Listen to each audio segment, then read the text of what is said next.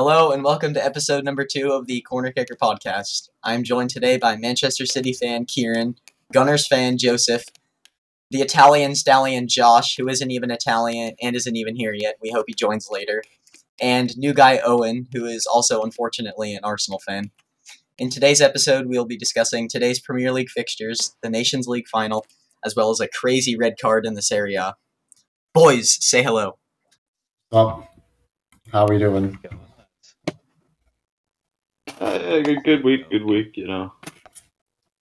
Alright, so, it's this perfect segue into topic number 1. Inter Miami versus the Columbus Crew. A 4-0 defeat away from home. Shambolic performance. Kiran, you and I watched this game. What are your initial thoughts? You know, I watched the game, and I know, it sounds cliche, but I saw a marked improvement in our attack around like the 68th minute. And that was also when Julian Carranza entered the field. So I don't want to say he was the only reason, because he wasn't like that good, but he adds an energy to our attack that we really need. So I really suggest our next 2 games are at home against the 2 worst teams in the league. Without doubt. I said that we probably need at least a point today. This was shambolic. Realistically, our chances of making the playoffs are less than 1%. If we don't get 6 points for the next 2 games, it's over. I say we give Carranza a run out. Play like Vaclav, I thought was decent. Play him. Get Morgan out of the defense. He's arguably our best creator. I don't know why he's playing right wing back Morgan. Yeah, I'm not a fan of that. I don't know why he brought up Wood here. He was actually looking okay. Yeah. Next game, I better see no Matuidi, of course. He's leaving at the end of the season anyway, so I just don't want to see him play again in a Miami shirt. Let's just play like a 4-4-2. Let's play a little more classic. Stop trying to play Neville ball. Start trying to play like actual soccer. And I think I still back this team to make the playoffs. But yeah, I think we're trying to play better than we actually are. I think it's pretty clear at this point that we're trash. You said that we're playing the 2 worst teams in the league. I think it's also worth mentioning that we're probably the 3rd worst team in the league. So, these next Cincinnati. 2 games at home to Cincinnati and Toronto, 2 teams which we have beaten in the past, but we're on the worst run of form probably in club history. Today, it was just terrible to watch. Basically a waste of time. Later's got to go. Okay, well, it's puts everything in a bad mood starting with Inter Miami, but hopefully we can pick things up into our first main topic. The Nations League final. This game was a little while ago, but did anyone watch it? Did anyone? I watched it. Okay, besides Jonathan. Okay. I watched it a little bit. I did not watch it. I don't really watch friendlies. All you need to know is that the English refs got their hands on a game again, and Mbappe's goal, I think general consensus is that it was offsides. I agree. The reasoning was that Eric Garcia, who was the defending center back, tried to block the pass into Mbappe, and therefore by playing the ball, played Mbappe onside, which makes 0 sense. Yeah. What is he supposed to do? Just let it go through? So, not really sure about that. Karim Benzema, right after Spain scored, he scored brilliant goal, curler to the top right corner. I really think the Spanish goalkeeper can't be doing better there. Yeah, he does get a finger to it, but it's Unai Simon. I'm not the biggest fan of Unai Simon. I think David De Gea. I think we should be backing him. Yeah, I think he must have had a knock, or otherwise I think he would have been in. But on the strongest Spain squad, I think De Gea definitely starts. Going back to Benzema, of course, he and Mbappe looking absolutely deadly up top together.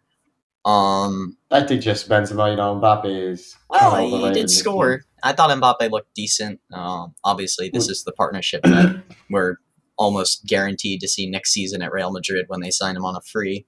Could have signed him this summer, but PSG turned down 200 million euros. Not really sure what they're thinking there. I feel like... Oh, sorry.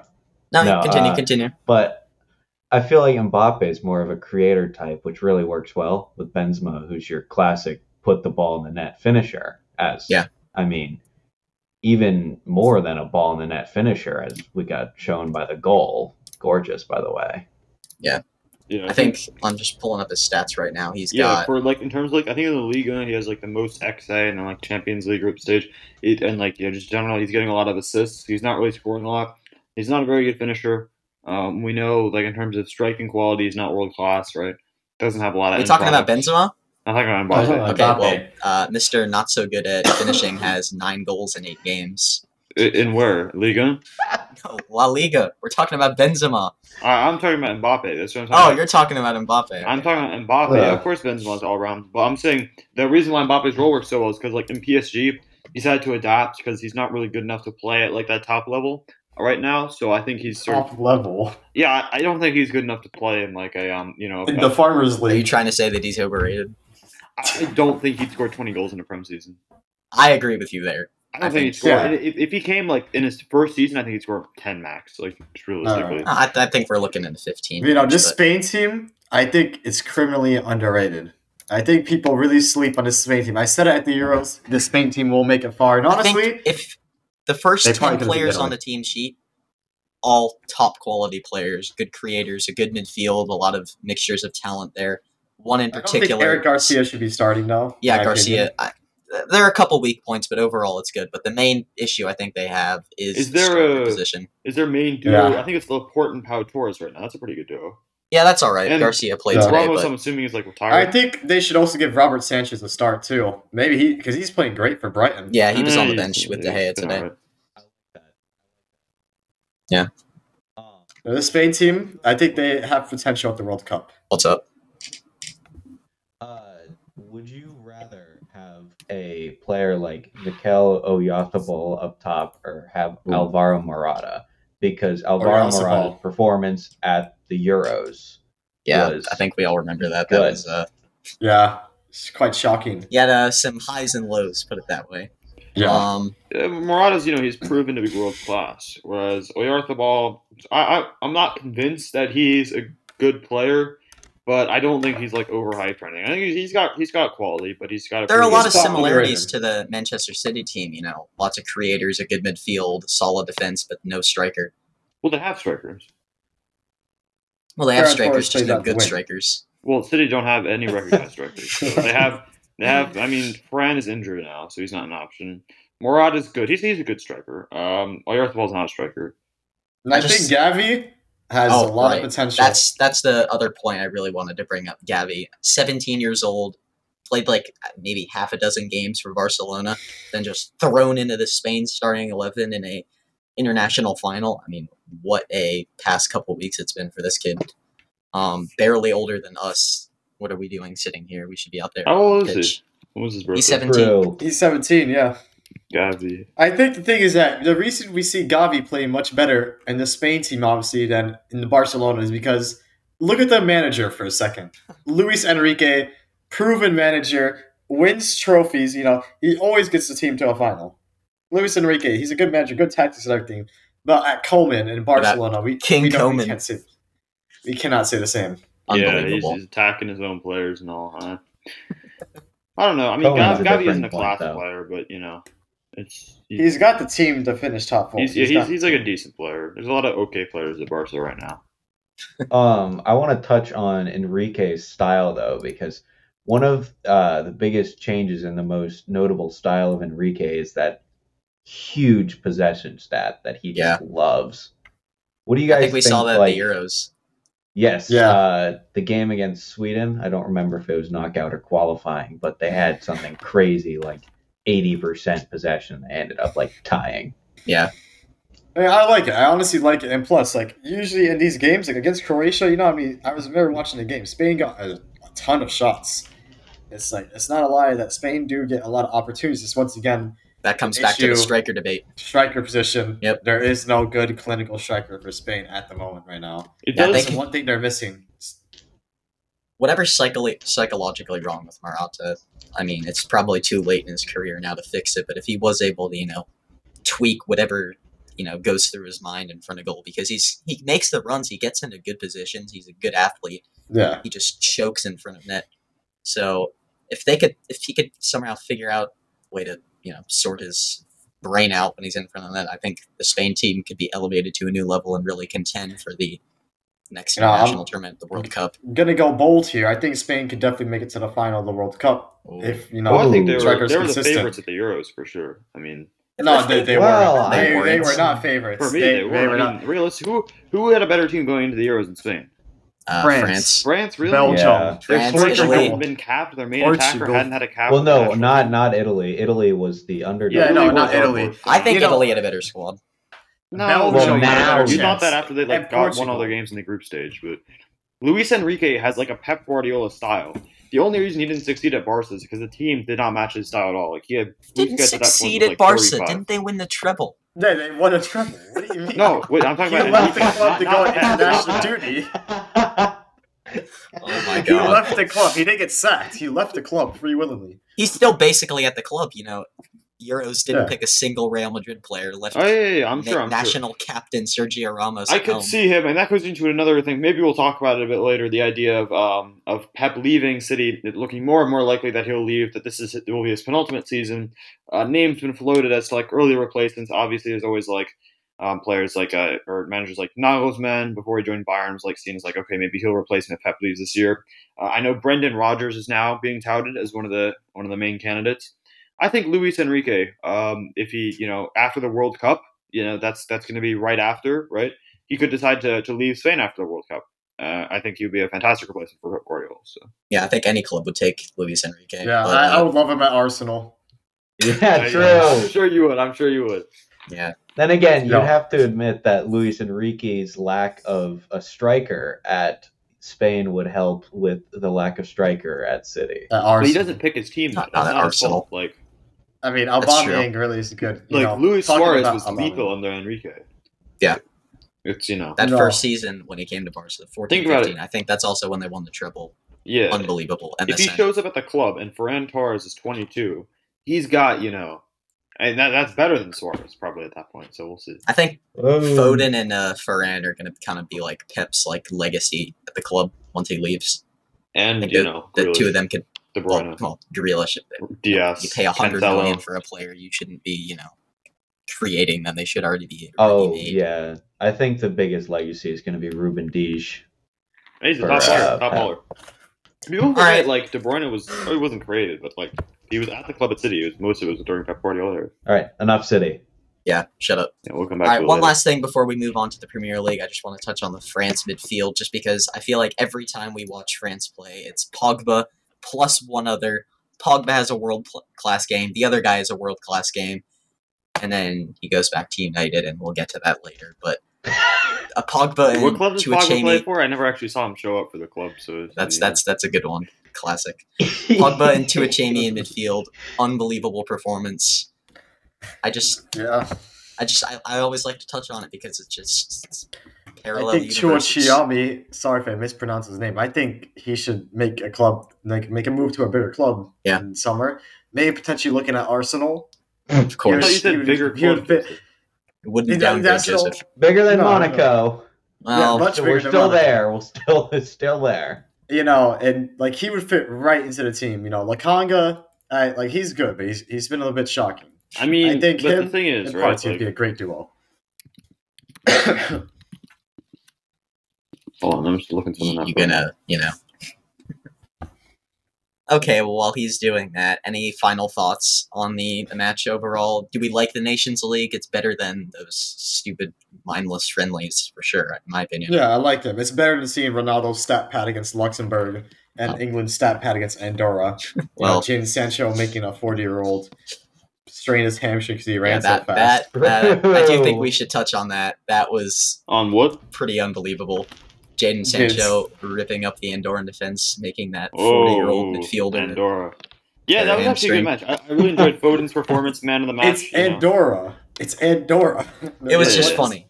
But Joseph, enough yeah, about... by the way, I was just making sure, Monaco, did make a UCL semifinal before, and that was more recent than the last time Arsenal finished top four. So it's Okay, well, Okay, yeah. that's, evidence doesn't lie. But that's enough of that international stuff. I think international break overall, it was good, And- but I think we all prefer I club. was shit. And let's not forget who Monaco beat that year in the Champions League. Oh, yes. Yeah. I was also just going to mention two people that really deserve more recognition for the international break. Obviously, I think Ferran Torres. The rumors come out. It's really sad. he may not play again this calendar year. Who? Ferran? Ferran, yeah. Oh, wow. Yeah, it's so it's he ended really well. He got I think 2 goals in the semifinal. So it's that's tough.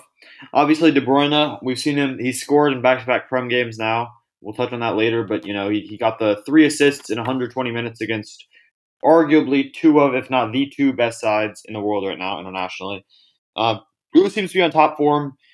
Doesn't seem to have great finishers for either Belgium or City, so we'll see how the team works with him right now because it seems like I don't think he has any Premier League assists yet. Obviously, he's only really started like 2 games.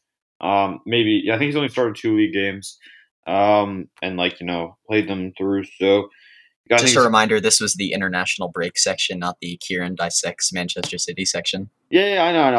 I'll go more in detail later, but it's really interesting to see his role evolving. Will we see him play false nine like he did last year? I don't think so, but I think we'll see him play in more of a final third in and outside the box role. Okay, well, enough about the international break. Now we will talk about actual serious teams, unlike Manchester City. Watford versus Liverpool, the early game this morning. Mohamed Salah, Bobby Firmino. Liverpool looked like a real force. Once again, I think this is where we really have to talk right here. Liverpool, they do look like a force against these small teams. Against Chelsea, we saw it. They struggled against Chelsea on 10 men, to be fair. Against City, City were dominating most of the match. Mohamed Salah has gone in again and saved them from, losing these big teams. I think the problem here is that they cannot do it on the big stage. That's why I don't think they're going to do good in the Champions League. All right, but in the league, do you think are you suggesting that it's only a 1 or 2 horse race and Liverpool aren't like one of the main challengers? I still think Liverpool made challenges because there's a lot of not every team in the Prem is obviously a big team. So, and the thing is that these big teams, a lot of them choke. United. Well, some big teams are. They're at least still big teams. I'm talking about the title challengers. Arsenal. We've choked a couple games too. We would have been title race.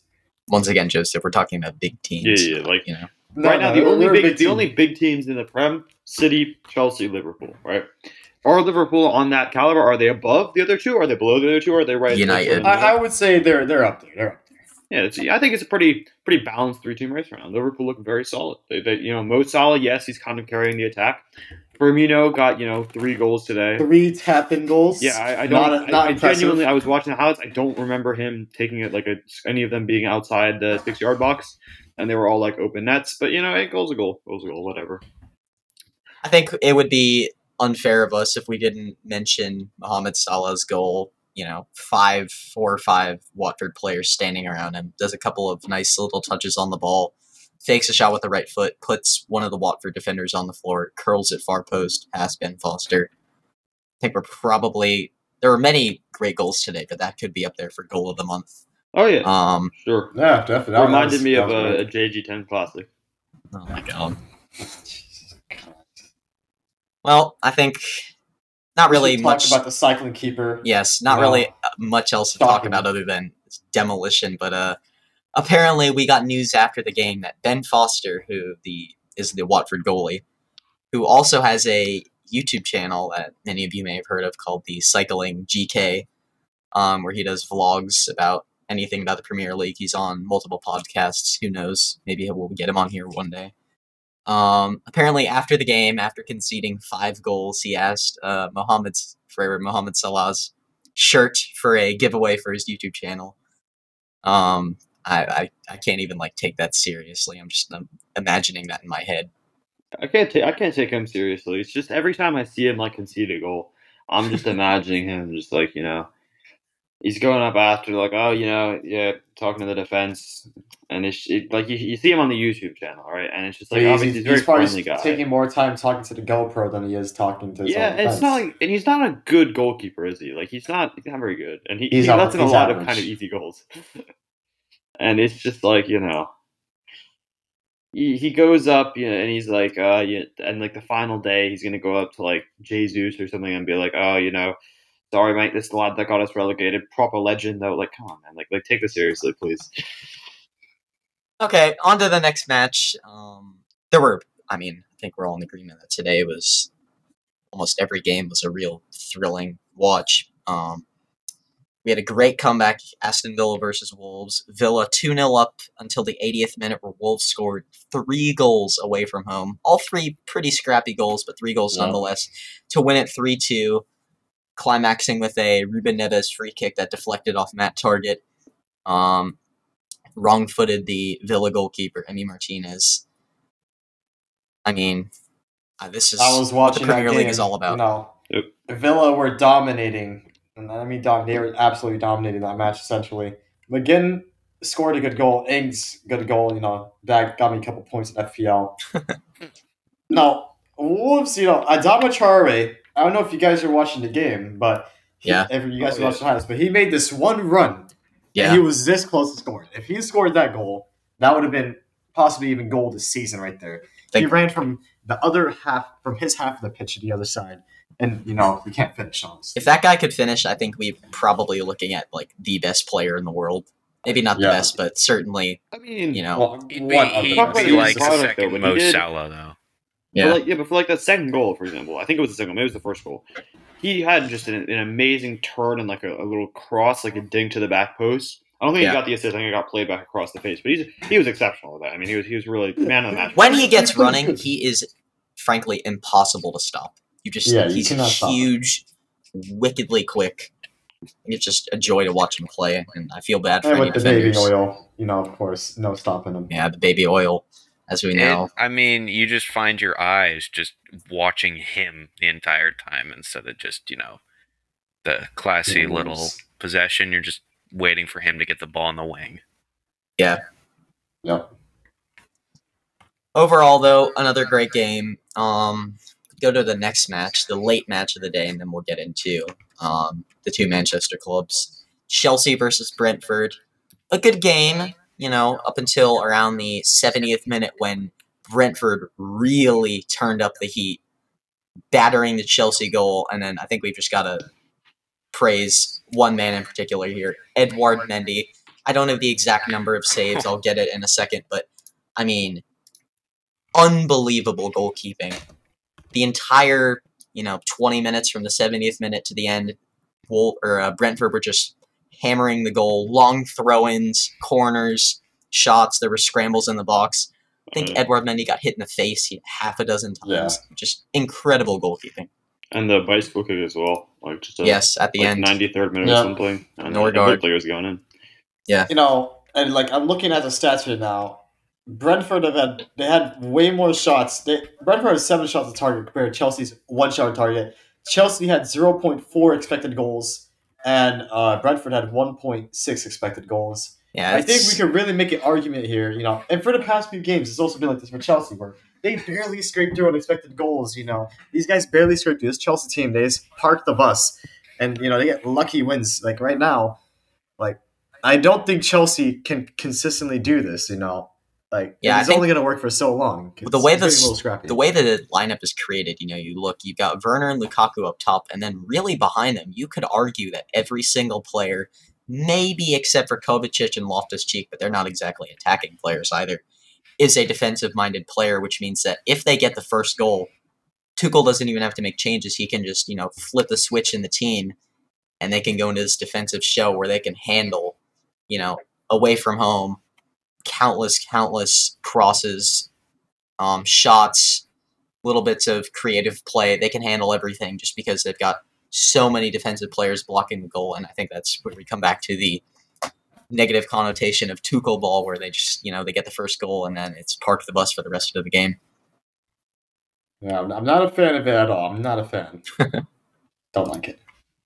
Yeah, but I think after this game, and I think we saw it, I think Brentford-Arsenal was the first game of the Premier League season. It was, yep. Yeah, Brentford, they're shocking me so far, I will admit. When you play Brentford away from home, that looks like a difficult fixture and not something that any team should be looking forward to under the lights in London. Which brings on up to our next game. Oh, never mind. No, if you've got something, let's hear it. What do you think Kepa's? What's going to happen with Kepa now that Edouard? I think Kepa's staying on that team for. I think he's leaving. Penalty shootouts. Aren't there clubs interested, in Serie A and all the other few clubs? Yeah, I think if they on the cheap, I think a team would take him. I think something about the pressure in the Premier League. Just we've seen past couple seasons really high profile errors, but I think there's still a good player in there, and hopefully for him he can find his form again, and that probably will be at a different club. And just before we move on, just one more thing to mention. I just have the stats pulled up here. In the second half, Chelsea had 1 shot, 0 on target. Meanwhile, Brentford had 15 shots, and Edouard Mendy made 6 saves in that half. Oh my god! Meanwhile, crazy second half. Brentford had 32 touches in the Chelsea box. Chelsea had 5 touches in the Brentford box. Yeah, I think that highlights the Tuchel ball parking the bus. For those who don't know what parking the bus is, it's just ultra defensive, basically. Well, you call it parking the bus, but Brentford quite literally stepped on that bus until the point it was about to break. The only reason it didn't break was because of Edouard Mendy. Yep. Yeah. I mean, 5 more minutes. Brentford's I still think Ramsdale could put on a better performance. Oh my god! All right, Arsenal fans, we've heard enough. On to our next game, Leicester. I'm already having flashbacks. Leicester City versus Manchester United. 4-2 to the Foxes. Oh my god! We saw it's coming a mile away. It's the better team won, higher quality team, better coach team, better players. Let's just go through the timeline here because I think it tells the story well. Greenwood, a couple minutes on the clock, scores what I'm thinking is probably the goal of the game. Cuts inside onto his left foot. An unbelievable strike to the top left corner. And then minutes later, Yuri Tielemans produces, I don't even know how to describe it. It was like a cross shot into the far corner.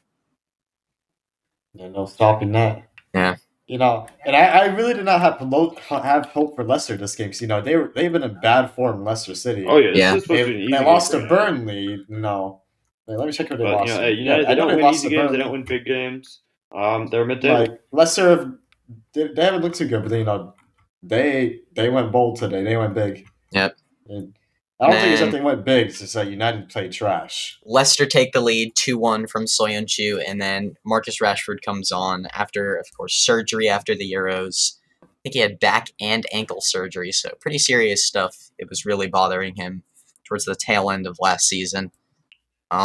Gets the surgery, comes back to full fitness, is now a doctor by title, I believe, after getting it from the University of Manchester. Comes on, scores a classic Rashford goal. Lindelof ball over the top. Rashford runs through the back line, just barely onside, as usual. And perfect finish past Michael. United are thinking, 2-2, gonna get back into the game. 54 seconds later, Jamie Vardy scores to make it 3-2.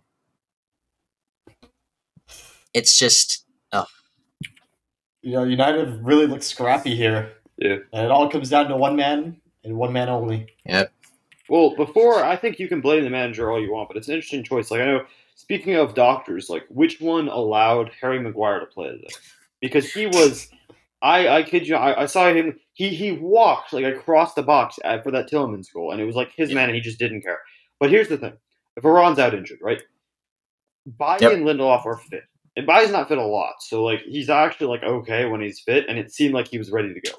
Lindelof's always ready to go. He's just not good. And Ole decided not to play the duo of Lindelof and Bailly. I'm not actually sure which one. Did he play Lindelof? I'm pretty sure he played Lindelof. Yeah, Lindelof played. Yeah, Lindelof and Maguire. He usually plays Lindelof ahead of Bailly. Yep. He allowed Maguire to start. Maguire was terrible. Arguably the worst player on the field. And we know... Not arguably. He was awful. We know he's bad. He's not a captain for a big club. He's not a big player. He's not world class. But let's not take it too far. On his day, he's one of the better center backs in the league. He's certainly, I wouldn't say it's unreasonable to just on his day, he's at least top 10, possibly top 5 center backs in the league. But today he was terrible because he just wasn't fit. So why isn't Ole starting Lindelof and Bailly? Obviously, there's some other questionable choices he's made. Why is Rashford on the field? Why is Sancho playing left wing? Why is he trying to accommodate Greenwood? It's not really that important. Why has Fred been playing? Why isn't going to be? We're gonna have to, cut you off there, City fan, trying to, bias analysis. I'm talking about his tactical choices. Either way, he fields 11 players, and I'm going to hate all of them. But I'm just saying, from a tactical view, he makes a lot of, and you can say this as well. He does a lot of things that don't make sense tactically. This is one of I them. will That's say like, that, it was yes. a clear thing. He chose to play an unfit Maguire over a fit Eric Bailly. Why doesn't he Yeah. trust his own players? I think the news reports were that Maguire been in training for one day. Of course, looked good enough in training where they're thinking, well, maybe better than Bailly, who we know can be reckless at times. But Maguire, for the Leicester goal where De Gea plays it out to him, he's waiting for the ball to reach him. It's not the best pass from De Gea, but it's on target. He should be able to get it, no problem, jog over to it, find someone in the midfield, but instead he waits for it to come to him. I think it's Iheanacho who presses him, and then from there, I think Tielemans takes over and scores a stunner. Just really disappointing. I think is disappointing and underwhelming are the two words that I use to describe United nowadays. Because after the transfer window, Sancho, Varane, Ronaldo, you're thinking, okay, You've wow, got to be doing better. Surely this is It's a title shocking. challenging season, but again, game after game. I think the most important thing to highlight here, besides the drama throughout, was that United, again, for probably the dozenth time this season, I don't think we played a dozen games, but whatever, were outclassed. Yes, we scored 2 goals, but overall we were outclassed by a Leicester team that were out of form. Yes, it was away from home, but still, the performances have got to be better. We've got to ask ourselves this question. Have United comfortably won a game this season apart from the Newcastle game? Have Definitely not. I don't think so. I think the West Ham game, the Mark Noble penalty miss, that whole fiasco, Ronaldo against Villarreal, there are moments and this is what national pundits have been using to describe United in the UK, is it's a team of individuals and a team of moments. There's no real team play. It's, oh, look, wow, what a pass from Bruno. Donny Van He did get an de assist. Beek It wasn't a good once He did. again. Should Matic be starting in this team? Matic, really the only proper defensive midfielder in the team that can play next to Pogba and Bruno, who are both, as we know, more attacking players. Hear me out. Everyone is talking about Van de Beek and about how he should be starting, but even when we did see him start, he's not very impressive. Okay, yeah, but he didn't play The competition today. is spread. Like, it's not. Yeah. The only other player I would say should be starting is McTominay is actually decent. Yeah. I think the issue, honestly, you don't have a lot of options in midfield. So I'm just going to ask you. You have you're in your front three. Pick your front three from Pinaldo, Trashford, Flopcho, Greenwood, and Cavani. Those 5. What's your front three? Obviously, I don't need a nickname for Cavani. He's finished on his own. But okay, well, he had an unbelievable The Matador season. But I think right now I would do, well, Rashford's cameo gave me hope, so I'm going to say, because Sancho has been struggling thus far, and I think he will find his feet, but right now it's just, we can't afford anyone playing at, half speed. So I'm going to say Rashford on the left, Ronaldo up top, can't drop Ronaldo, and Greenwood on the right, who I think has been probably our best attacking player this season. He's been carrying your club this season, yeah. Fans behind the goal, please beware. Well, not sure what Leicester fans were thinking when they saw the ball hit the post and go in, but only 10,000 shots. Behind them, I would say Bruno. I want Pogba in the team, and then it comes down again to the defensive midfielder position. We didn't sign anyone. We plugged all the other gaps in the team that you could argue needed to be plugged for the moment. But for me, I guess McTominay. I guess. Not really too confident with that. Certainly not Fred. Cannot play that position well. Matic probably plays it the best, but I'm always worried about his ability to move around the pitch, getting on now. 30-something years of age. Yeah, I was about to say, how old? Defense is just inconsistent. Wan-Bissaka going on and off. Wan-Bissaka, very not the same. Average at times. Luke Shaw, something defensively. So I like to think of our defense, kind of in 2 units. You've got the center back trio, center back partnership, and then you've got Shaw and Wan-Bissaka who tend to get further forward. I think our center backs, up until today, it was Varane really impressing. I've been really impressed with him. It's such a shame that he got injured in the Nations League final. Maguire had always been all right, but just overall, the team selection, I don't even think you could argue is that bad. Of course, the Maguire selection, that definitely raises some eyebrows, but I think it all just circles back to tactically Well, man. has only taken his team as far as he can, and it's time for the change. Yeah, I think this game, I think he deserves to be sacked. I think this is the game. I think the sack is coming, and I think every No, I game think that it we shouldn't be delay is happening. just another game that, probably wasting Because time. for a club as big as United, you see at Chelsea, when Chelsea goes in bad form, like when they had Lampard, they were reaching some bad form, Mhm. They sacked him right spot, they got Tuchel, and look what happened. They won a Champions League. Yeah. I think You've that's got to give them respect. I think that's what United should be doing right now. They're waiting way too long, and they're taking the Arsenal route. And God forbid you guys get a freaking former United player again, like Arsenal did with Yeah. Arteta. We went from Emery to Arteta. Why did we think that was a good idea? We had Lumberg before that. Remember this? Yeah. We couldn't find a manager. We used an assistant manager. It was terrible. I think the manager hunt will be interesting, but I think Ten Hag is your best option. Ten Hag or maybe Zidane, but this is a conversation for another time when that sacking debate really starts to heat up if another poor result comes in. Now, on to our final Premier League game of discussion, Manchester City versus Burnley. Kiran, I think you're probably the only one who's even seen the highlights from this. Nobody really cares when it's City versus Burnley. It always ends 5-0. Only 2-0 this time. Any thoughts on the game? Yeah, I mean, look, here's the thing. So, from a City standpoint, obviously, we're coming off the international break. In case anyone's not aware, we could not use our Brazilians. That was not our issue. That was the whole Premier League because they had a match yesterday.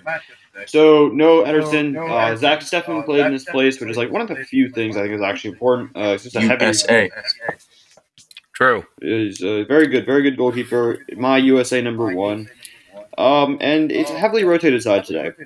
Burnley played well. They had chances. Steffen had to make a couple decent saves. I think at the end there, 10 minutes to go or so, it was already 2-0. I think it was Chris Wood had a really good chance, and he blazed it over. It really should have been 2-1. Overall, I think Burnley probably could have, you could say they deserved a goal. But in general, the defense, Diaz was benched. He came on at the end because Laporte had a bit of a tackle. It wasn't a red card, but he was close to getting sent off just for a few tackles. So they took him off and they brought on Diaz. But he got most of us, which is good.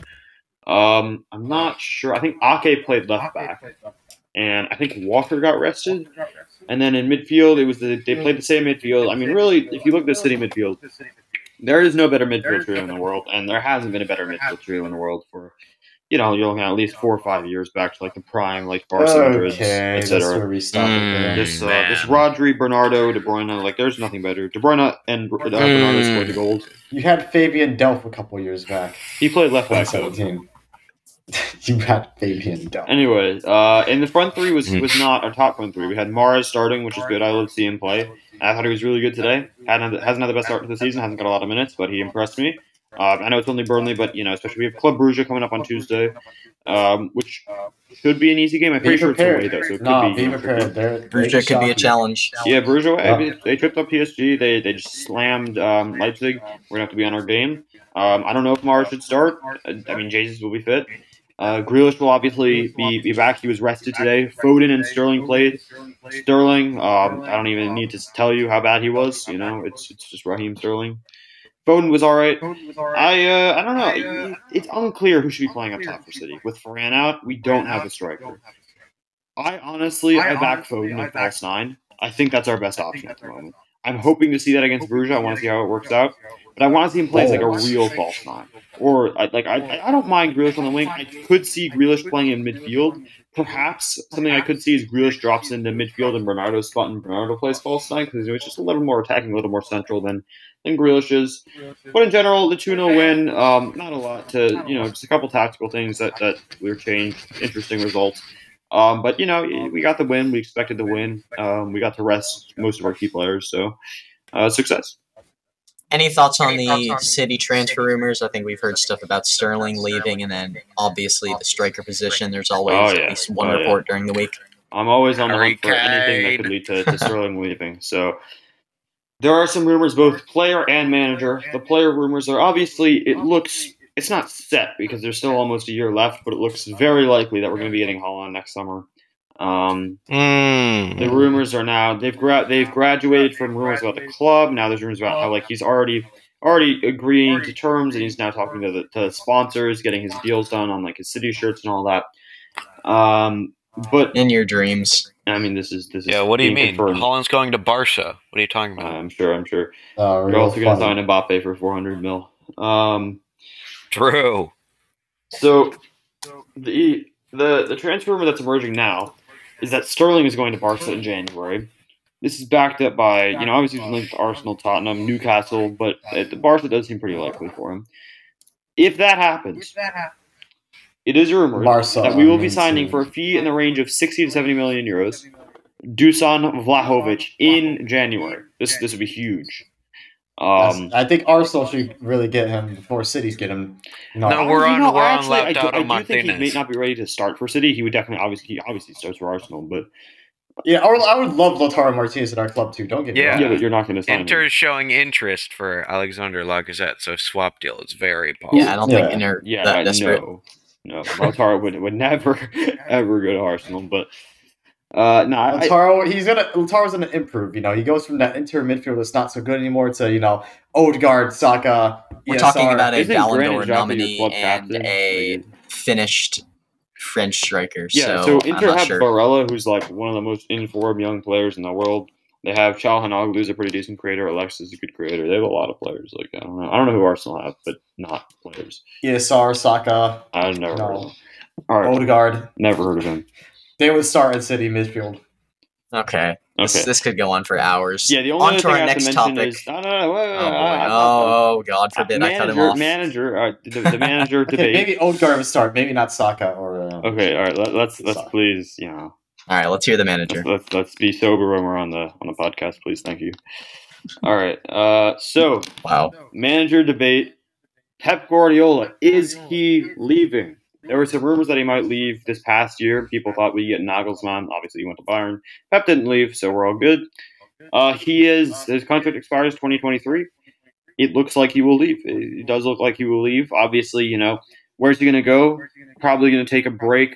I could see this very realistically happening because of the modified schedule. Obviously, we're going to have back-to-back tournaments after the 2022 World Cup, which will be in later 2022. There's going to be a little bit of an extended break, just regular to the 2024 Euros.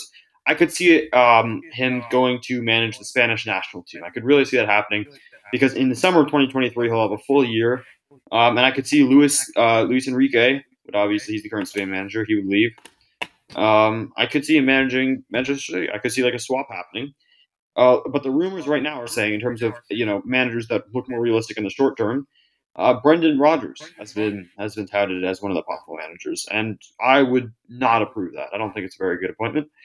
I don't think he's the right man for the job. I don't think he's the right man for a club.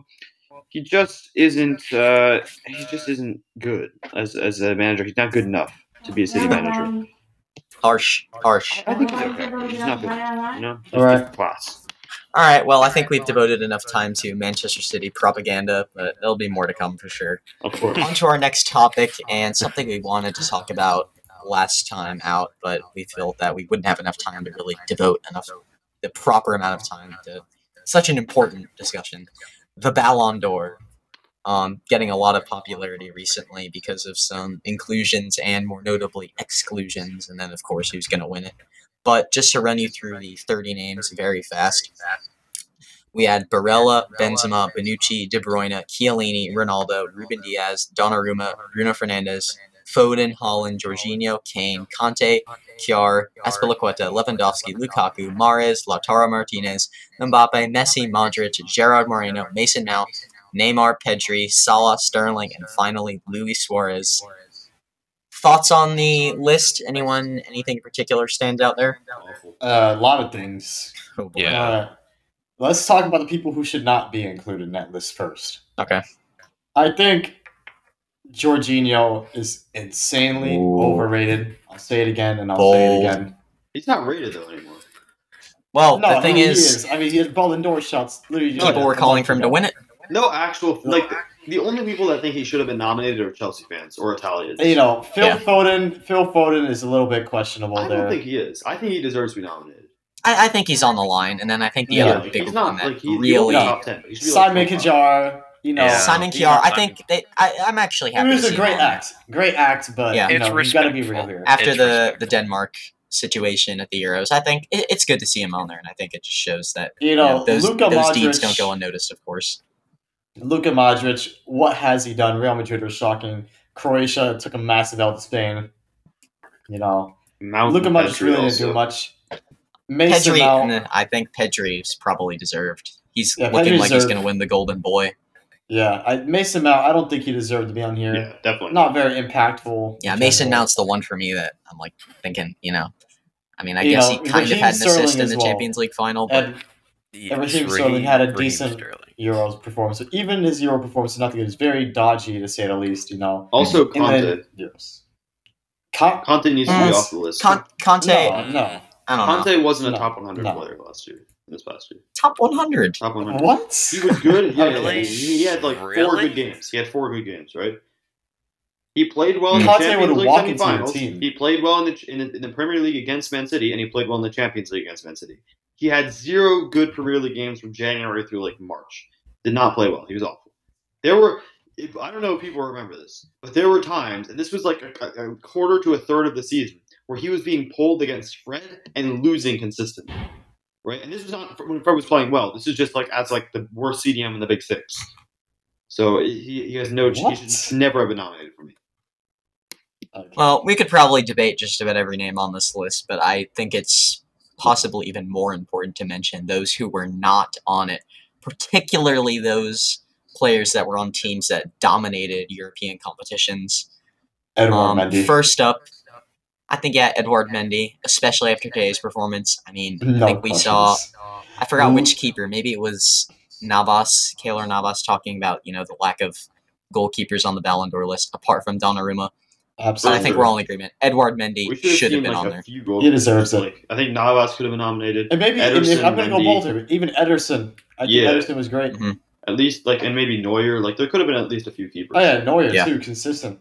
Definitely a outfield player bias, but I do believe there's the Yashin Trophy, which is kind of thought of as the Ballon d'Or for goalies, but of course it's never the same as the And, Ballon d'Or itself.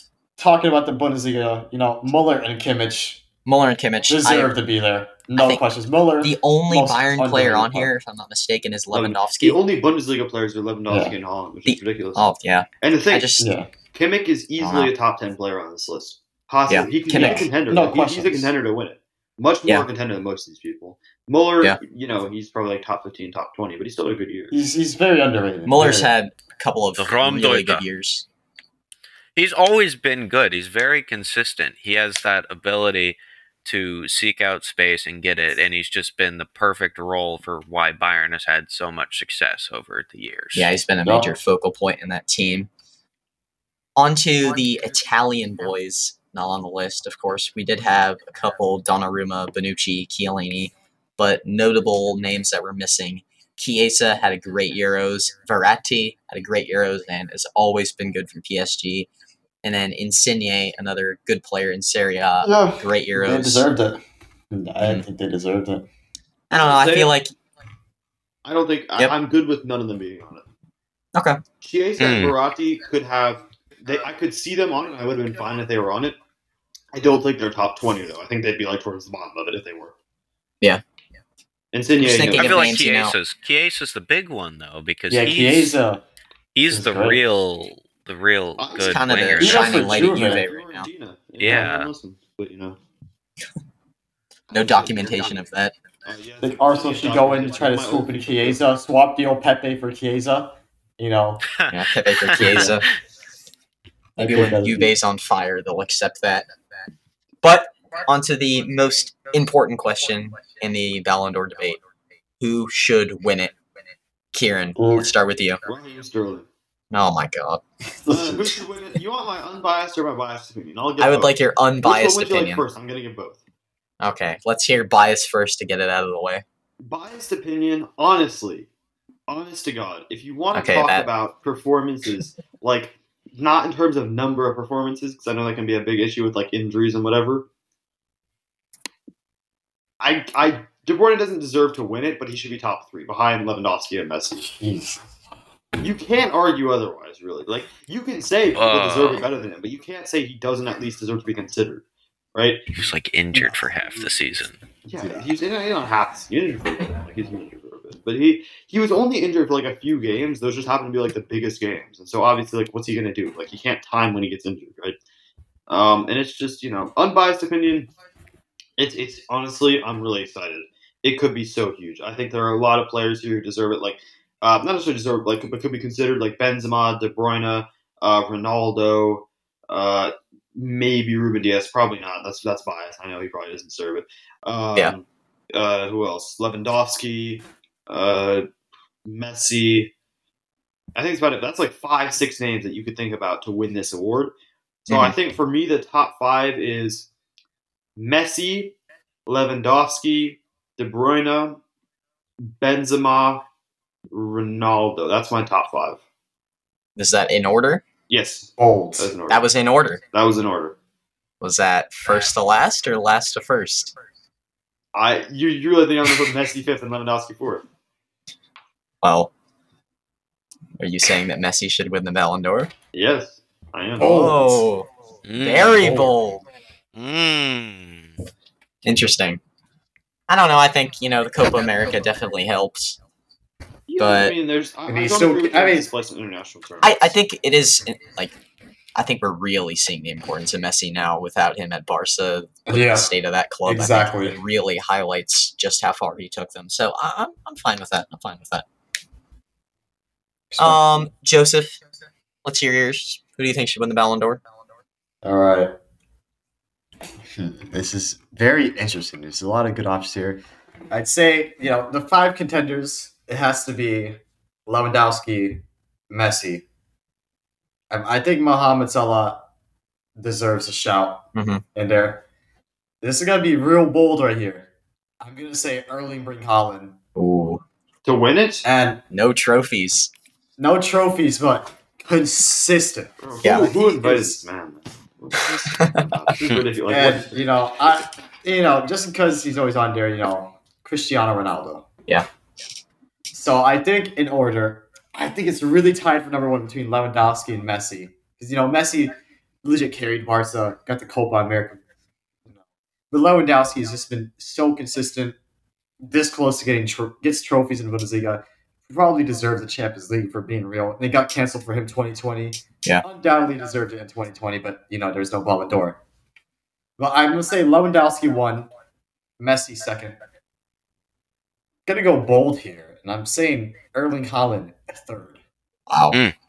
And then, Mohamed Salah 3rd, Haaland Ooh. 4th, and Ooh. Ronaldo 5th. ooh, where do you put your Benzemas and your De Bruynes and all that? Oh, yeah. Below Benzema, I them. think Benzema is also up there, too. But I don't think De Bruyne, I think De Bruyne's top 10. He's not top 5. Oh, I'm willing to accept that. I know some judges. I will think look past Benzema injuries. gets 6 because Real Madrid did disappear. Okay. Yeah, Fair enough. They made the Owen? semis. Owen, So who do you think if we're should win the Ballon doing d'Or? top 5s, obviously I'm going to go top 5, and I will explain why later. Okay. I will go Robert Lewandowski. As Lionel first or Messi. 5th? This is 1st to 5th. Okay. So Lewa, number 1. Lionel Messi, number 2. Benzema, number 3. Barella, Bold. number 4. Whoa. Bold. And Cristiano Ronaldo, number 5. Wow. That is really bold. This is what I mean when I say people don't watch leagues other than the Prem except at the Euros, and then they base their entire opinions of players of other leagues off No, of no, 3 no, games. no. There's a reason that Inter won the Serie A. Yeah, because it's a I'd bad flick league. on the TV. Yeah, because of Lukaku and freaking Hakimi. All right, if you're gonna not listen, then I won't. I don't know. I want to hear it Fine, because I'm going fine, to fine. Oh, we do want to hear the Fine. reasoning, and I think the listeners would too. Lewandowski, right? Mhm. Your easy choice. He broke Gerd Muller's scoring record. There's Good tidbit there. you really don't. I think he's going to win it. I think he will be the one to win it. Mhm. Lionel Messi, I think his true character really showed. Like, there was obviously doubts when he was still at Barca because they started like doing like pretty bad, but then he left. They started doing putrid. So that's clear. Benzema, again, I appreciate his ball in goal, just the ability to convert in any sort of situation. Yeah, I think Barella. his Euros goal on the spin, 180-degree turn for the shot into the bottom corner through a defender's Yeah. leg, highlighted That's- his ability. That's There really hard to hasn't do. been like that scorer is very hard to come by, obviously. So he's definitely up there.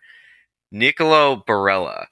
I don't think I've ever been more impressed with a midfielder Wow. when I've turned Bold. on my TV. So, what he can do by number one, he can get back, defend, and to have that capability to run in and score just is insanely impressive. He is, I believe, along with him, Lukaku, and Hakimi, those three, well, obviously you have that whole team is very good, but he is definitely one of their main benefactors. And he's got 2 trophies to show it. He's a very good player, and I do believe he's on that short list. Cristiano Ronaldo, obviously, very important player for everywhere he goes. So that's obviously another no-brainer. But those would be my 5. Fair enough. My 5, I think, unsurprisingly, is going to be Lewandowski first. Cannot look past the goals. I was just looking at it here. I think he had 48 last season. I mean, that's just stupidly good. Nuts.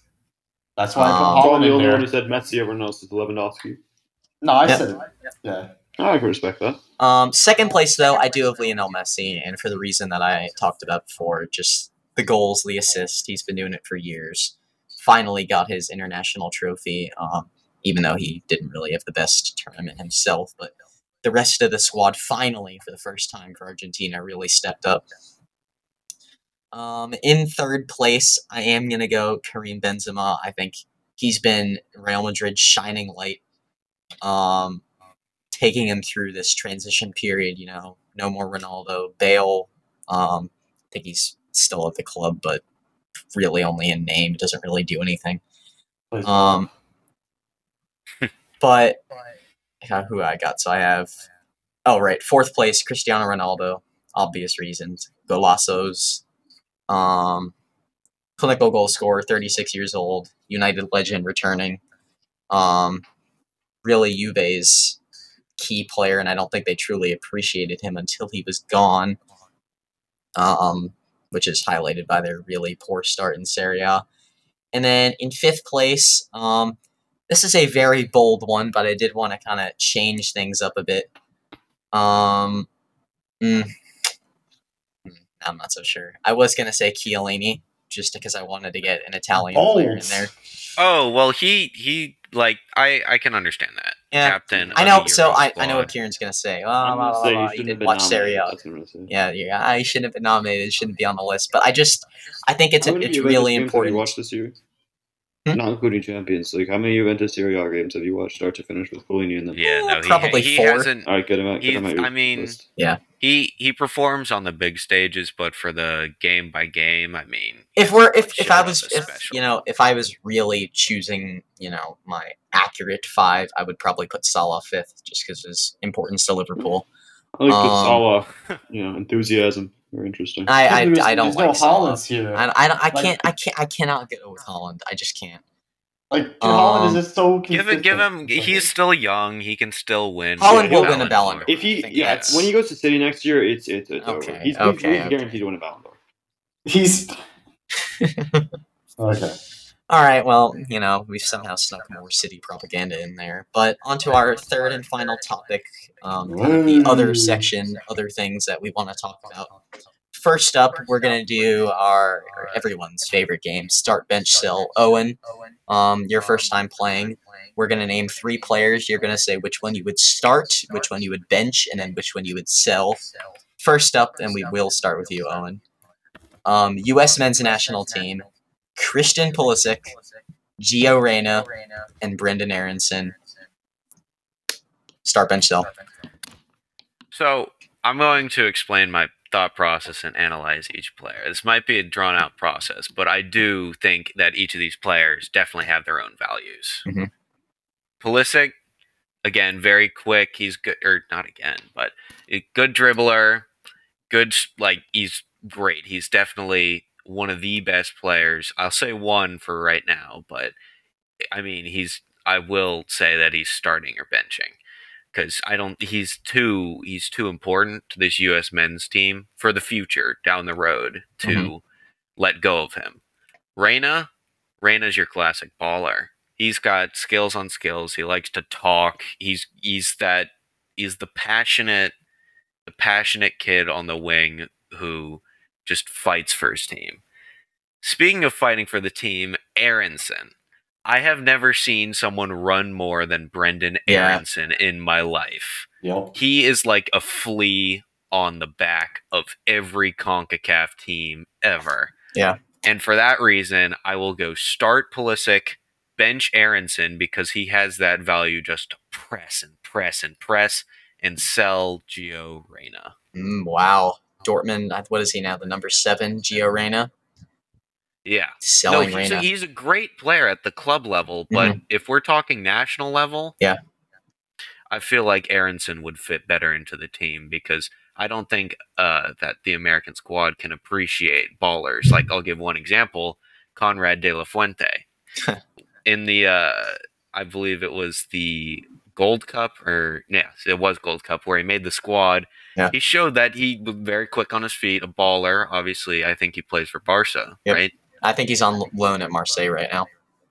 Oh, well, still. Very, good baller. And then big Greg Berhalter omitted him from the list.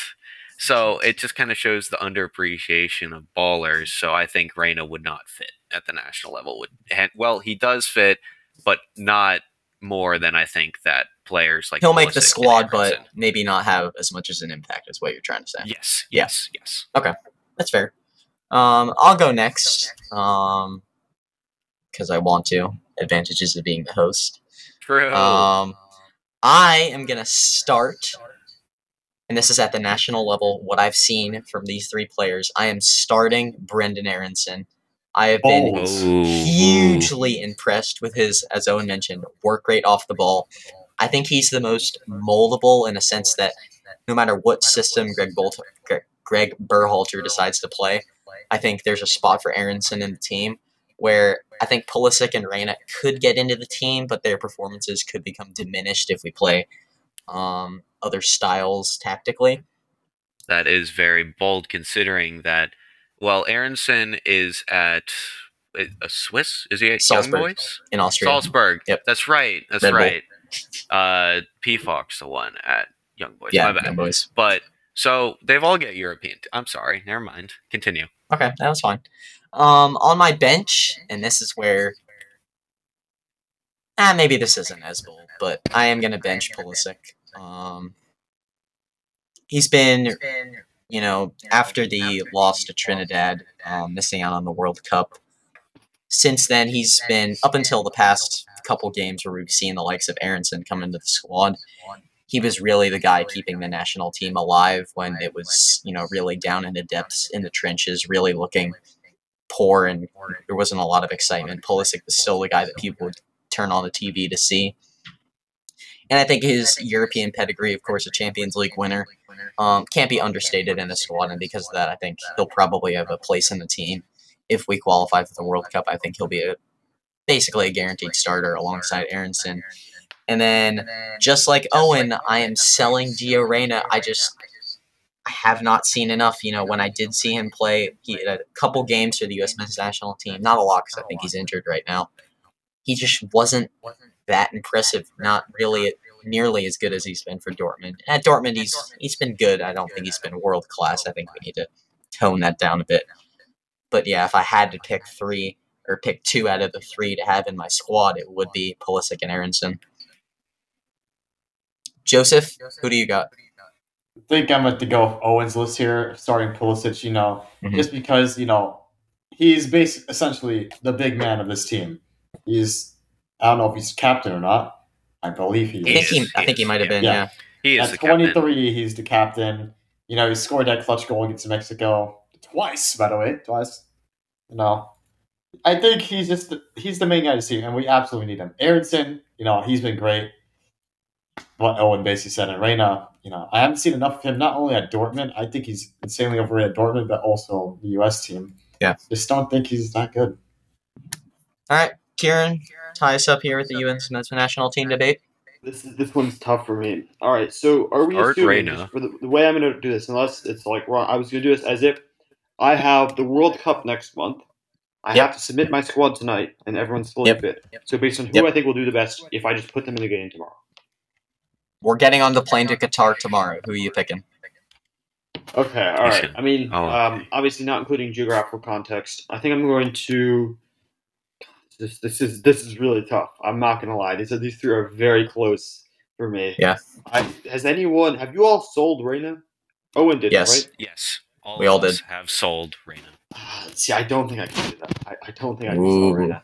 I'm considering starting him. Wow. He has shown You have to start Pulisic. incredible form.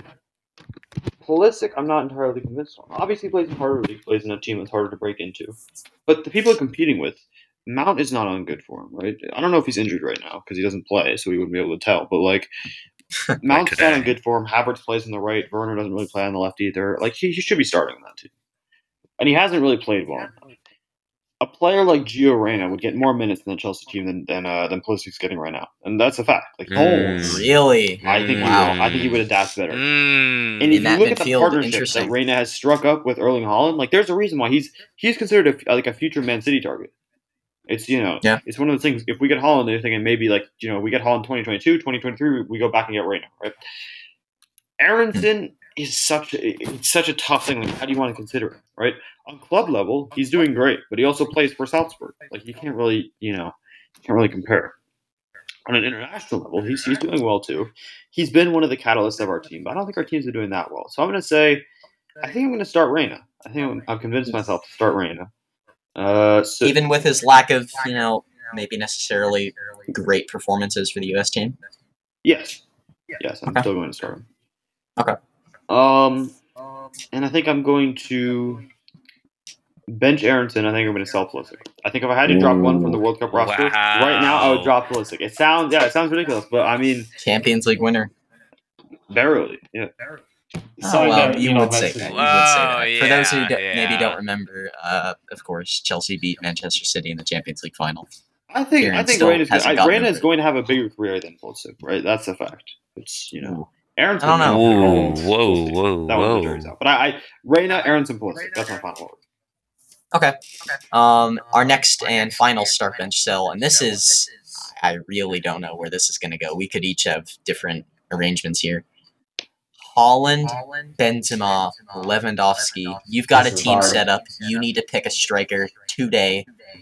Who are you picking? Let's go opposite order. Kiran. Who you got? All right. We're doing opposite order. Do the same order. I gotta think about this. Okay. I'm ready. Joseph, you ready? Let's hear it. All right. This is gonna be a pretty bold take. I think once again people are still sleeping on Haaland because considering the fact that look at the people who are around Haaland, it's really not that good compared to what Lewandowski's playing, compared to what Benzema's playing. And yep, that's a fact. Haaland has it a lot harder. And look at the numbers that Haaland is producing at this young age right now. He's producing absolutely great numbers. 49 goals in 49 Bundesliga games. He's consistent, So I'm going to go Lewandowski first. He's clinical, and he can also do it on the big stage. That's the one thing I'd say that Haaland really lacks. But once again, he's never been able to make it to the big stage, really, since faced with Dortmund. But to be fair, when he was in the big stage against PSG, he showed up. Yeah. So I'm saying Lewandowski, Haaland, and Benzema gets bent. He's sold. Haaland is bent. Sold. Benzema is getting sold. Even with all those goals and assists. Wow. I would say Benzema's getting sold because look at the midfield that Benzema plays with. Mm-hmm. And look at the teams that Benzema plays with.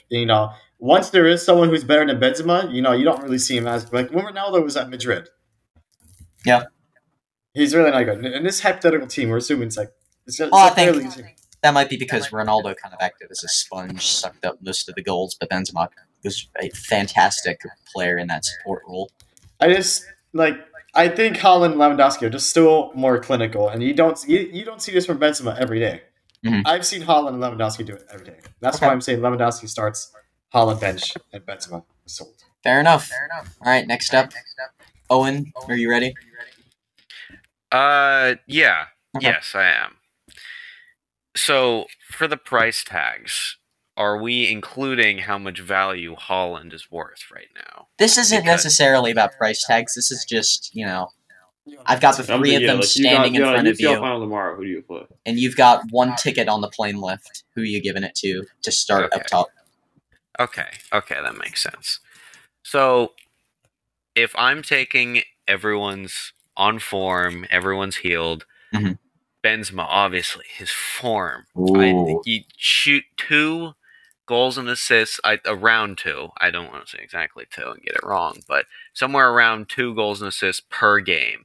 You can't say no to that, right? It's just an incredible fact that you just have to give him the start.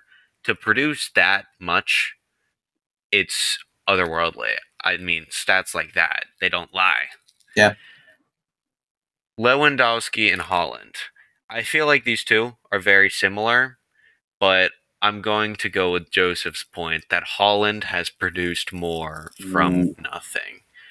I will say that with confidence because Lewandowski is obviously a world-class striker, and I do think he's winning the Ballon d'Or. But I think Holland has that extra energy and extra power that maybe Lewandowski has lost. Maybe in our scenario here, if this is a Champions League final, Holland, we could imagine in his head right now, is desperate for his first major trophy. Yes, he's hunting. Yeah. Okay, I'll go and then we'll wrap up with Kiran, and then we'll move on to our final discussion points. I'll make mine quick. I am starting up top, and I think maybe this won't come as a surprise based on my Ballon d'Or analysis. Robert Lewandowski up top, goals, goals, goals, goals, goals. Can finish from any angle. Even when the delivery isn't at its best, you give him half a chance and he'll finish. And I thought all these strikers can do that, but I think, in my opinion, he does it the best, as we've seen the amount of goals he's scored in the past couple seasons. Benched, and this is where Joseph and Owen are going to disagree. I am benching Benzema. I think goals are obviously important, but the assists, Benzema's creative link-up play, with a guy like Vinicius Jr.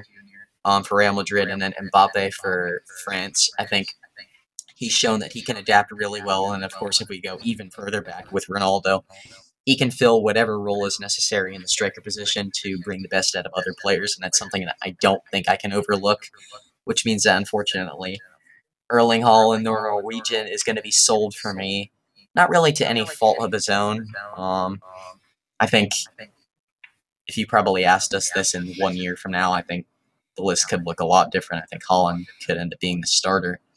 If he continues on this upward trend, I think upward trend is probably even putting it lightly, fiery trend. Exponential, yeah.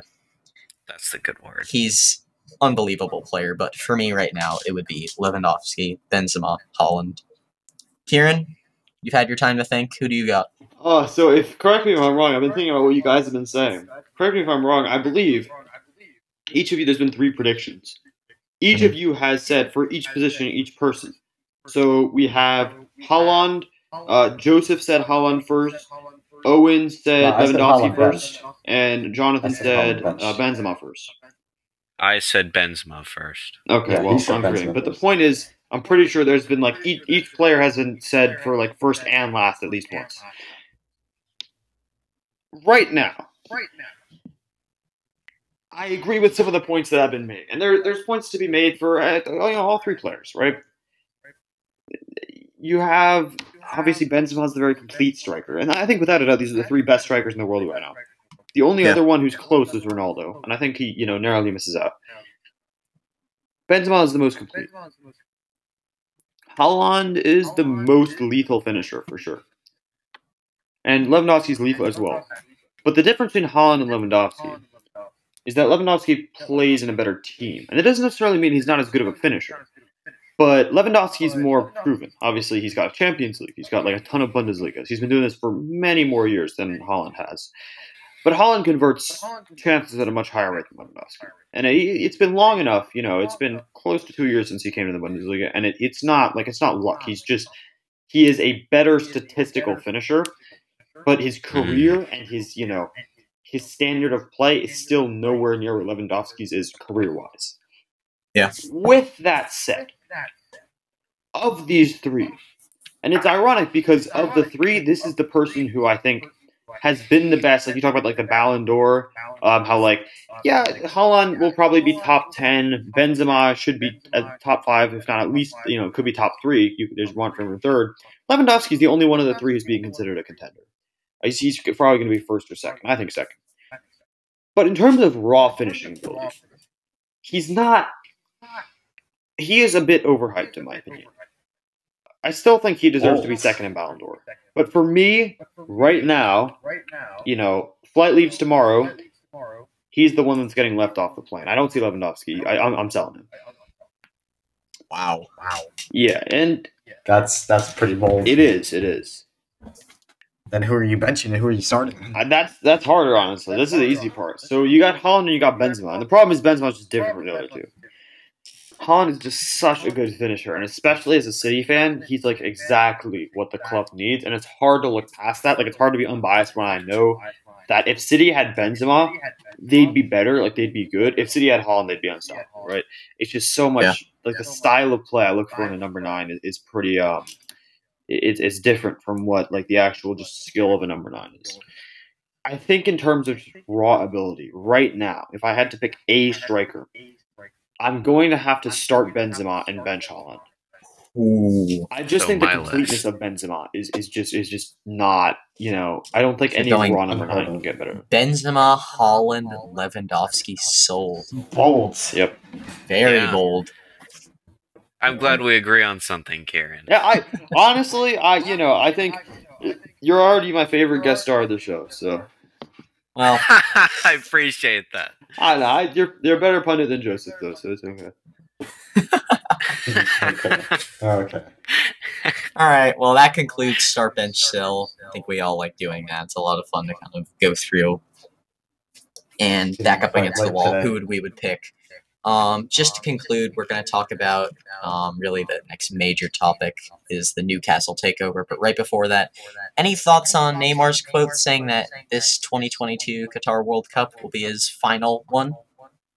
I feel like he's normal for his age. I mean, what I wanted to focus on the quote was the mental strain part. That was the thing that shocked me. Mm-hmm. Obviously, we can, like, don't get me wrong, let's talk about all the other stuff, but that was the main part that shocked me, personally. Yeah, people forget this is the same guy that got injured in a quarterfinal in his home country where he was the star player in his country that they thought they could win in front of their home fans, and then he had to watch his team lose 7-1 in front of all their fans in the semifinal, and then he couldn't do anything because he was injured. That's a very, very good point. Something I didn't really think about going back to that. Of course, that back injury. We can also bring up the point, where he misses games for PSG just to go to his sister's birthday.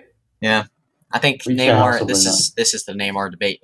Where do you place him? He has so much potential too. I think he's such a good player.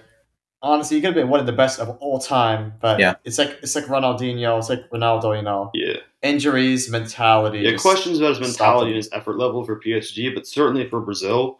I mean, he's always given his all to the national team. Yeah, so. I think there have been calls that the goals and assists he's getting for Brazil, we're talking probably maybe top 3 international players. He could definitely could go down as one of the best internationals if he wins the World Cup. And I think this is even if he said I would. Yeah, this has to be his year. Yeah, this has to be. Yeah, even if Brazil have a solid team. Brazil aren't good enough. Like this is their peak. This is their last chance to win a World Cup in this generation. So he could go down as arguably the greatest international player of all time if he wins this. But we'll see. Yeah. That's a good point. You get a World Cup. Okay, we're going to talk about our 2 more minor topics, and then we're going to conclude with Newcastle. Just want to mention Haaland one more time. A brace against Mainz today, 3-1 win. Marco Reus also getting on the score sheet. 49 goals in 49 Bundesliga games. We are talking about probably the main striker of this upcoming generation. Nobody's going to match those numbers.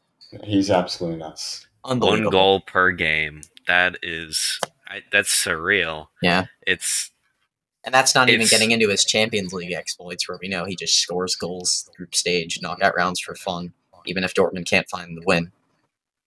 Yep. He is the most mentally strong forward I've seen because, like you said, even when they lose games, because obviously Dortmund, player for player, can't match up against the top Champions League teams, he still has that ability to score a goal, which in my mind is not something that's very common. Yeah, and I think that's one of the main reasons why people, when they think about, Haaland potentially going, as much as it hurts me to say it, to City, there isn't really much of a debate as, how long would it take him to really settle in, just because he's proven that against the top teams, he has no problem finding the back of the net, And he which never I don't think there's anyone else like that. he never loses focus either, which is really important. Like a lot of strikers, you go up against, your Ruben Diaz, your Virgil van Dijk, right? That type of defender. You did lose say focus Van for a Dijk was second the and they're already hardest past you. person he's gone So if against. you want to score goals at the highest level, you got to have the right mentality, and he's definitely got that. Like he's already mentally, he's ready to be, as good if not better as Lewandowski, Benzema, Ronaldo, all those strikers. Ooh, wow. That's bold. Better than Ronaldo. We shall see. It could happen. Okay. One last little thing, and then we're going to conclude with Newcastle. Just something that I think is pretty funny. Inter Milan played Lazio today at Lazio. Lazio were the home team. Joaquim Correa, who was a former Lazio player, now an Inter. Of course, on the losing side, Lazio winning 3-1. At full time, current Lazio player Luis Felipe jumped onto Correa's back in a style that you would see, if they were celebrating a goal together. In response to this, pretty outrageous action, jumping on the back of a player on another team after beating them, especially when they're a former teammate of yours. Luis Felipe was given a red card even after the full-time whistle, and for those who never heard of that, yes, the referee can give you a red card. I don't know Now, exactly when, but I think a certain amount of time before and after the full-time whistle, you can get handed a red card. yeah, and I don't know if anyone. I actually went and watched the highlights of this match and just a couple things when I saw what happened, and it's interesting. Like one thing that I'm assuming most of the viewers haven't seen the match. I wouldn't have watched it. Right before that happened, there were two late goals. It was 1-1 with less than 10 minutes left, and Lazio scored like once, and they scored again in stoppage time. The second goal, Yeah. the winning goal, Inter are like on a counter, and I think it was. I'm pretty sure it was an Inter player goes down with an injury. And Inter keep playing. They're on the attack. They lose the ball. Lazio quickly go across the field. Inter are now telling Lazio, they're yelling at the Lazio players, kick the ball out. And then I think like Felipe Anderson, they want him to kick it out, and then he turns and he just plays a long ball through to Immobile, and then they score. And the Inter players are pissed, and I think Denzel Dumfries actually goes for it and he tries to like push down Immobile, and then somebody, I think it was Milinkovic Savic, goes and like tackles Dumfries. It was a whole situation. And then when Lazio scored the third goal, there was the same thing. The Inter players were just pissed, and the whole time, the commentators, everyone was saying like, they can't be angry about this, right? And I think that's part of the reason why, like, yeah, it's unsportsmanlike and all, but the Lazio players, like, the Inter players were the ones who are creating this conflict. They were unnecessarily, like, they had no right to be acting up against the Lazio players. Lazio didn't do anything wrong. They played the ball because the guy was already injured. And Inter decided to play. Lazio have no responsibility to wait, let Inter attack and then kick the ball out.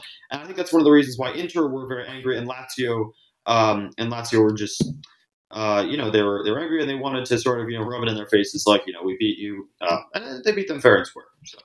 Yeah. Overall, just a funny thing thought we should mention. Kind of crazy. 1 in a million. Never really going to see that happen again. To conclude our second episode of the cornerkicker.com podcast, make sure to follow our Instagram and follow us on Spotify. That way you are alerted to every new episode. Should be releasing on Saturdays, and if not on Saturday, on Sunday. We're going to talk about Newcastle United, team that really up until 2 weeks ago looked like they were going absolutely nowhere under Mike Ashley's ownership. And now, after being bought by, I think it's the Saudi Arabian public fund, something like that. Anyone know for sure? I do not. All I know is they have a lot of money. Yeah, they have a lot of money.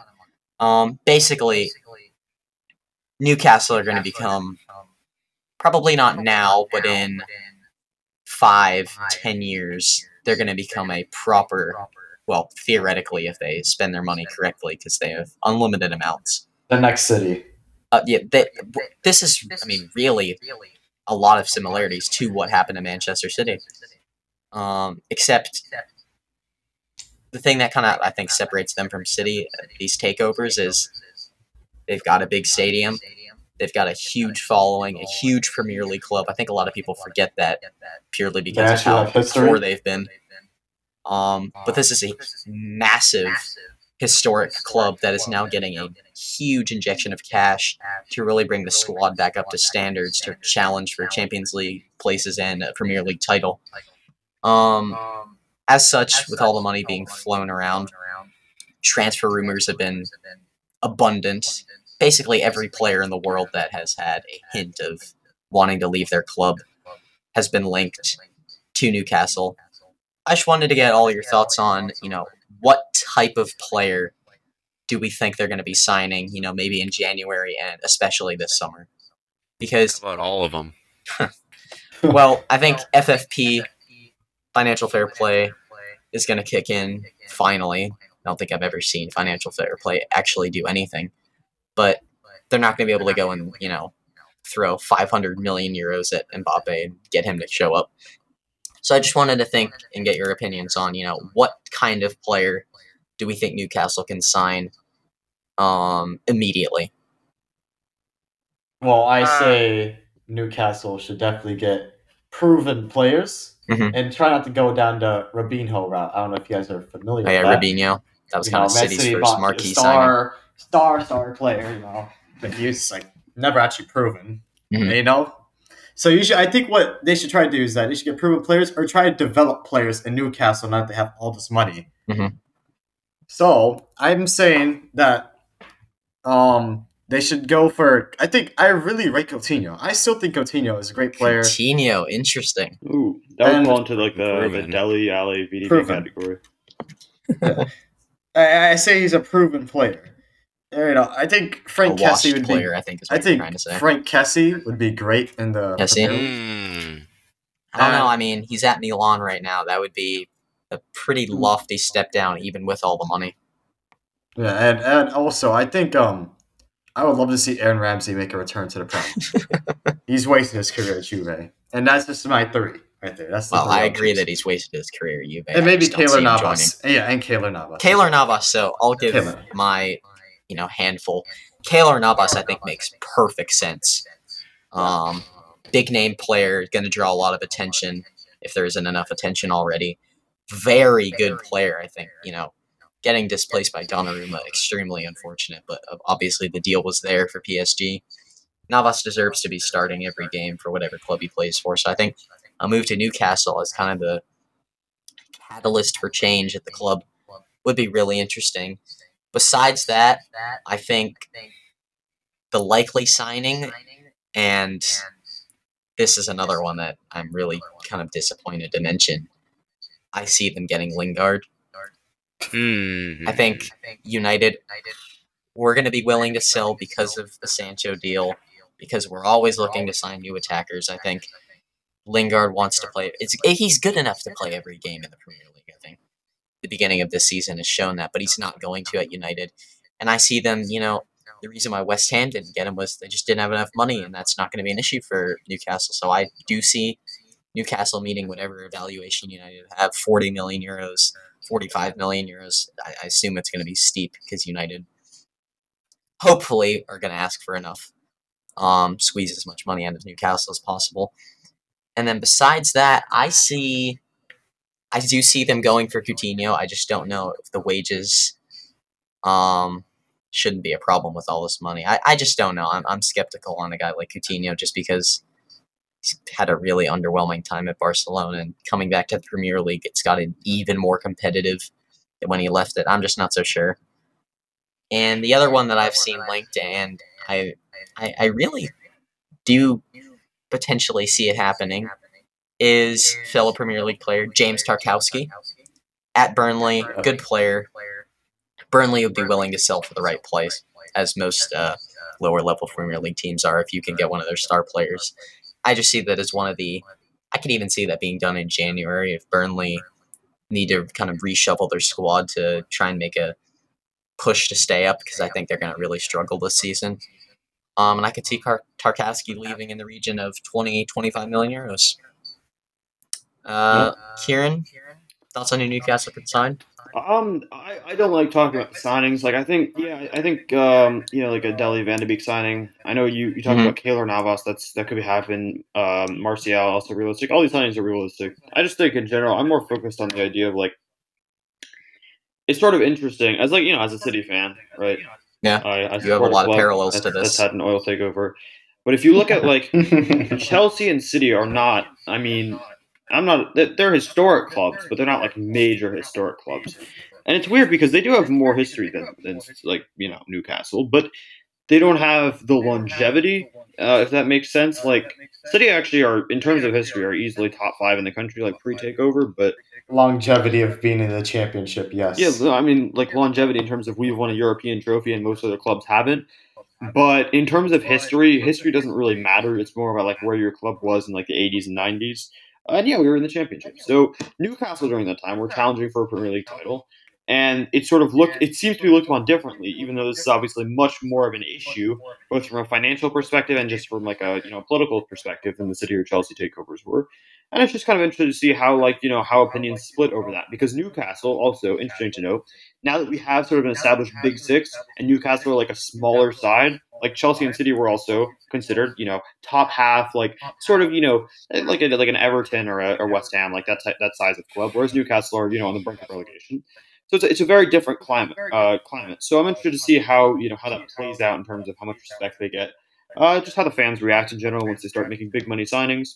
I think it'll be a couple of years before they sign any players. Like I don't think they'll sign Mbappe or Kane or any of that.